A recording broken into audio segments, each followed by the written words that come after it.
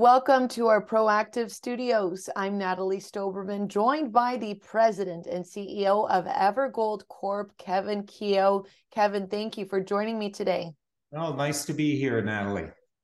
Especially when we have big news over at the Rockland Gold Silver Project. There's a new drilling permit that just came down. What's that all about?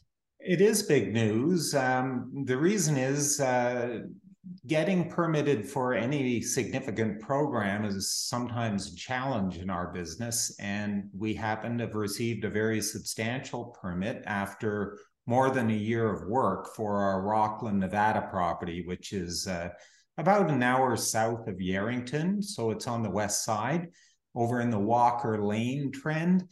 And Walker Lane, as some of your viewers may know, is very much an up and coming, historically known mining trend, but there's been a lot of renewed interest on it in recent years by the likes of Anglo American and Barrick and Hecla, and we're right there. So yeah, it's great to get the permit because it's really a catalyst for our plans and what we really want to do there. And Kevin, what do those plans look like now that you're able to start drilling?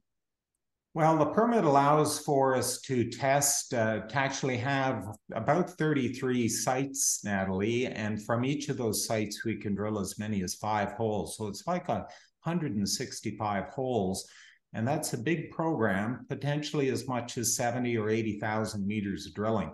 And what that program is going to focus on is a historically known zone called the Rockland East project. There's also a mine on the west side of this property, an old mine, a past producer. But we're interested in the Rockland East zone. It's a little deeper. There were some very long intercepts into it back around 2007 and 8. These intercepts typically bottomed in mineralization, so they didn't actually go right through the zone. And I'm talking upwards of over 100 meters of approximately a gram.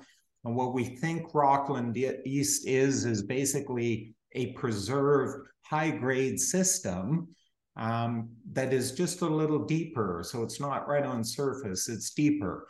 And, you know, again, Nevada's been famous for some of these high-grade systems like the Midas Mine and Sleeper and others. And we think we might have one of those preserved at Rockland East just a little deeper.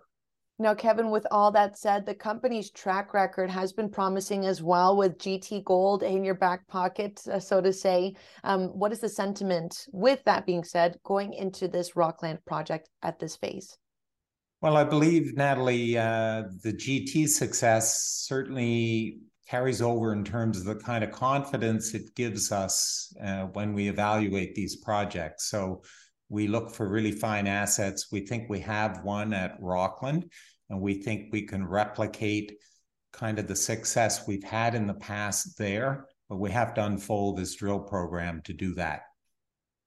Thank you very much for stopping by for this update. Again, the President and CEO of Evergold Corp, Kevin Keough.